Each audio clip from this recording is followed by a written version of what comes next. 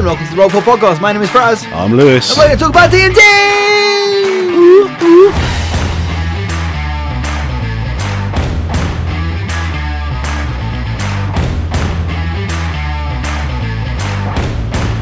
Ooh, that takes me back.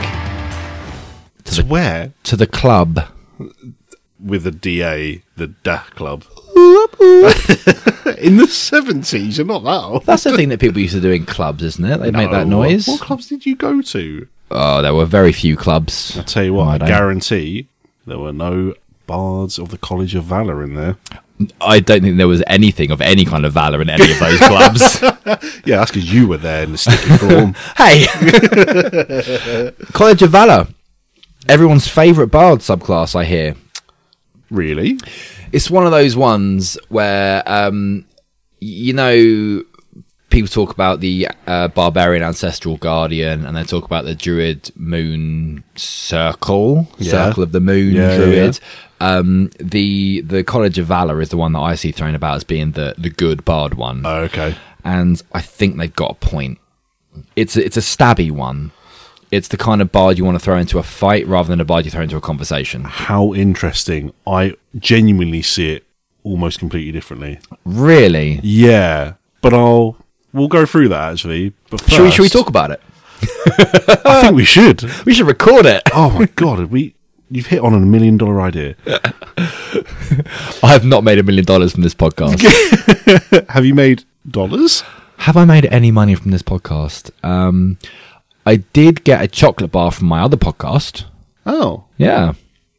Yeah, that's not happening here. So it's not, is it? Unless someone wants to send me a chocolate bar. Don't do that. It's bribery. Hey, all I need is to have a lovely conversation with my friend. Who's that? I don't know. That'll be along later. Sucks. Lend me your ears, everybody. Consider them lent. Okay, well, I now have ears lent. College of Valour. Okay. Okay. Bards of the College of Valour are daring skalds who keep tales alive in their memory of the great heroes of past, and thereby inspire a new generation of heroes. These bards gather in mead halls or around great bonfires to sing the deeds of the mighty, both past and present. They travel to the land to witness great events firsthand to ensure that the memory of those events doesn't pass from this world. With their songs, they inspire others to reach the same heights of accomplishment as the heroes of old did. Now, I get it. Like, genuinely, this gives me, like, a real clear picture of what this person is. And in my head, they immediately make me think of Dandelion from the Witcher series, or... Who's Dandelion? Jaskier. Yeah. Do you know the toss a coin to my Witcher? Oh, yeah, totally. I'm currently watching The Witcher. Oh, yeah. I think it might be the best fantasy show. It's fantastic. Henry, I'm not going to... Do you know about Henry Cavill? I do, yeah. Oh, it's going to be so upsetting. Well, he is very good. He's very good. But I think that's a character that a lot of people could play very well. Not a miscellaneous Hemsworth, though. Hey, when they cast Heath Ledger at the Joker, everyone went mad, and he was immense. So I say give everyone a chance to be great, and they might just surprise you. God, I'm such a good person. Yeah. No, you're not, because you're going to give one of the Hemsworths a role. Yeah, I think they're going to be great. That's fine. Well, we can disagree about that later. It's a beautiful show, isn't it? It's stunning. Everyone went on about the Lord of the Rings show and how that was beautiful. It was colourful, sure, but The Witcher, oh, it's so good looking. Yeah, they really did. They did it a lot of favour. The world, like the way that it looks and the way that it feels, and the way that like the monsters feel and the magic in it as well. Like, it's so good. It's so clever. They've drawn the line between like horror and cartoon really well.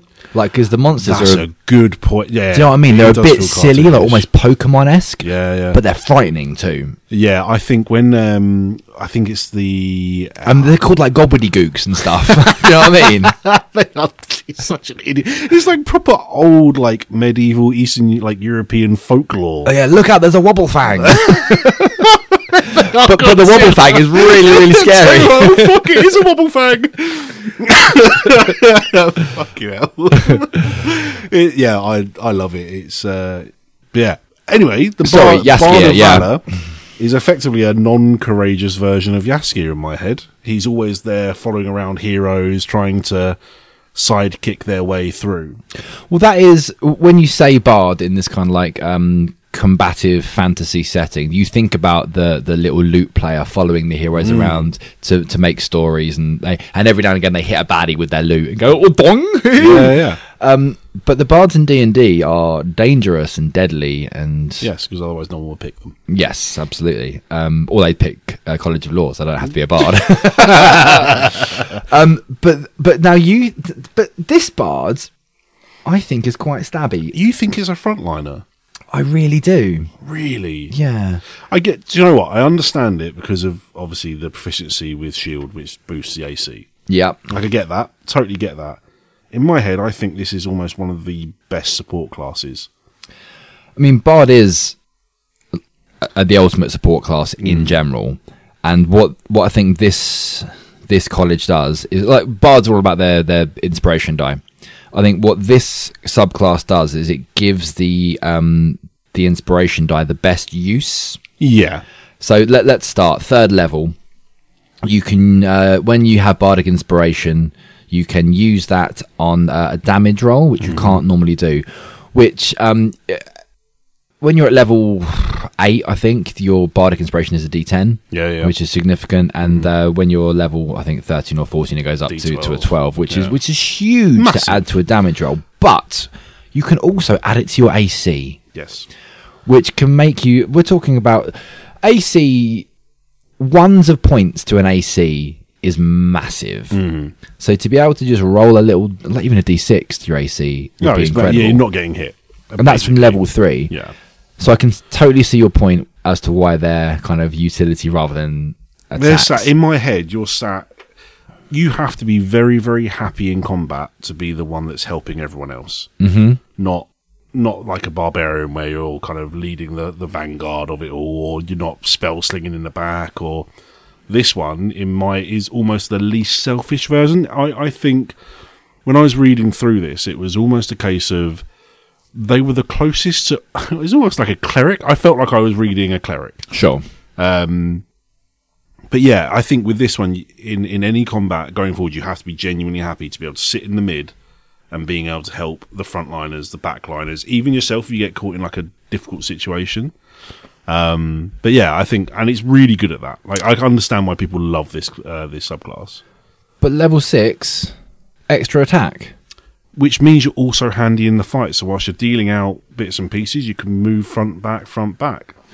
This is what makes it so good, though, because you can do so much damage and be really helpful with your bardics. Now, my question to you, DM... Oh, God, it's another rule thing. This might be an actual rule that you know, rather than a how would you rule it sort of thing. I silly doubt it. When it says you can attack twice, does that have to be a melee attack, or can it be a spell attack? No, you can use your attack as a spell. It can be a spell attack? Yeah. That's amazing. I think. So you're popping off 2 Eldritch Blasts. I mean, no, Eldritch Blast isn't a bard spell, but... Yeah, I was going to say you definitely don't have that. Saying that, we did also say that how bard spells aren't particularly damage-laden, are they? No, I mean, they're not. This is the thing. They're not...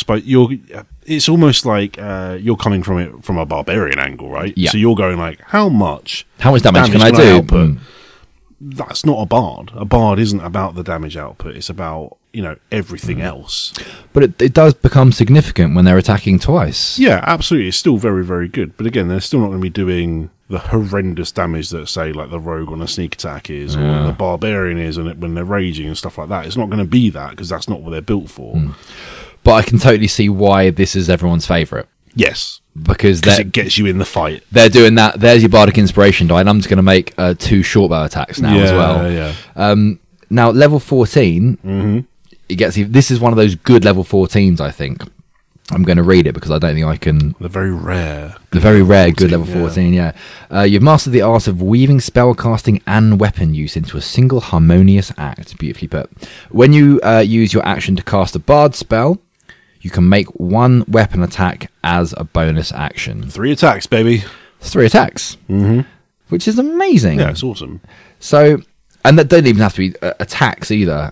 I suppose you could make 1 spell I don't know, cure wounds or mold earth, whatever the fuck your bards are doing. And then you're making a spell attack, and then you're making a weapon attack. Yeah. I'm just trying to think about whether...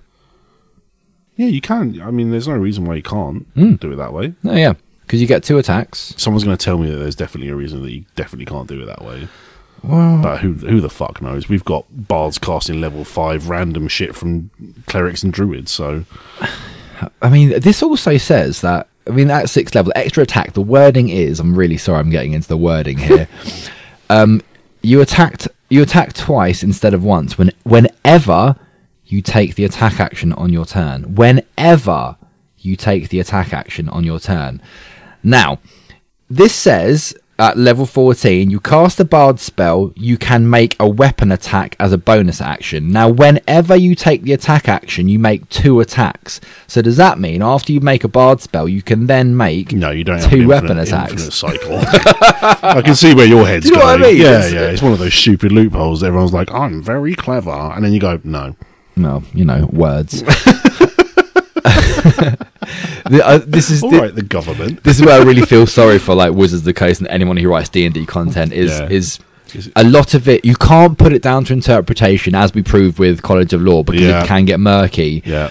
But also, you've got to be so specific, otherwise people will find loopholes. That's why they put an awful lot of the onus on DMs, just to go, do you know what? What are you happy with? What are you not happy with? Are you having fun? Yeah. If you want everyone to be a superhuman person, then fine, do that. You're right, mate. A spider just dangled down between the microphones. And he's gone back up. Did a little wee. Do you not like spiders? I do not like spiders. You're going to fucking love the next session then. I'll take one pretend spiders I can stab. Oh no, I'm bringing spiders. Please don't. I'm bringing boxes and boxes of spiders. You will not be allowed in my house, honestly. I've nearly died several times in the car because of spiders. I just realised I put my hand on the ceiling. I'm going to take that off pretty swiftly. Because of how venomous they are?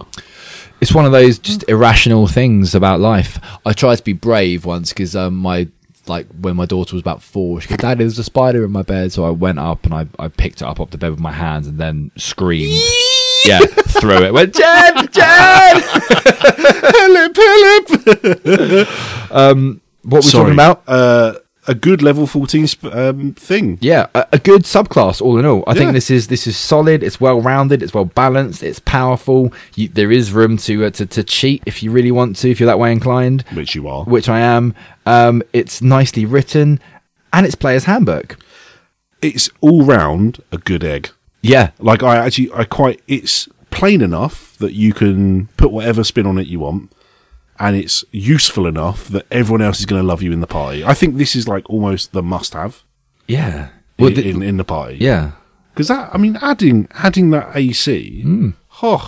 Could you imagine how many times that would have been so helpful? When can you do it? Let's have a little read quick. A creature that has Bardic Inspiration die from you can roll that die and add the number rolled to a weapon damage roll just made. Alternatively, when an attack roll is made against the creature, it can use its reaction. Yeah. So it's after the roll is made as well. Yeah.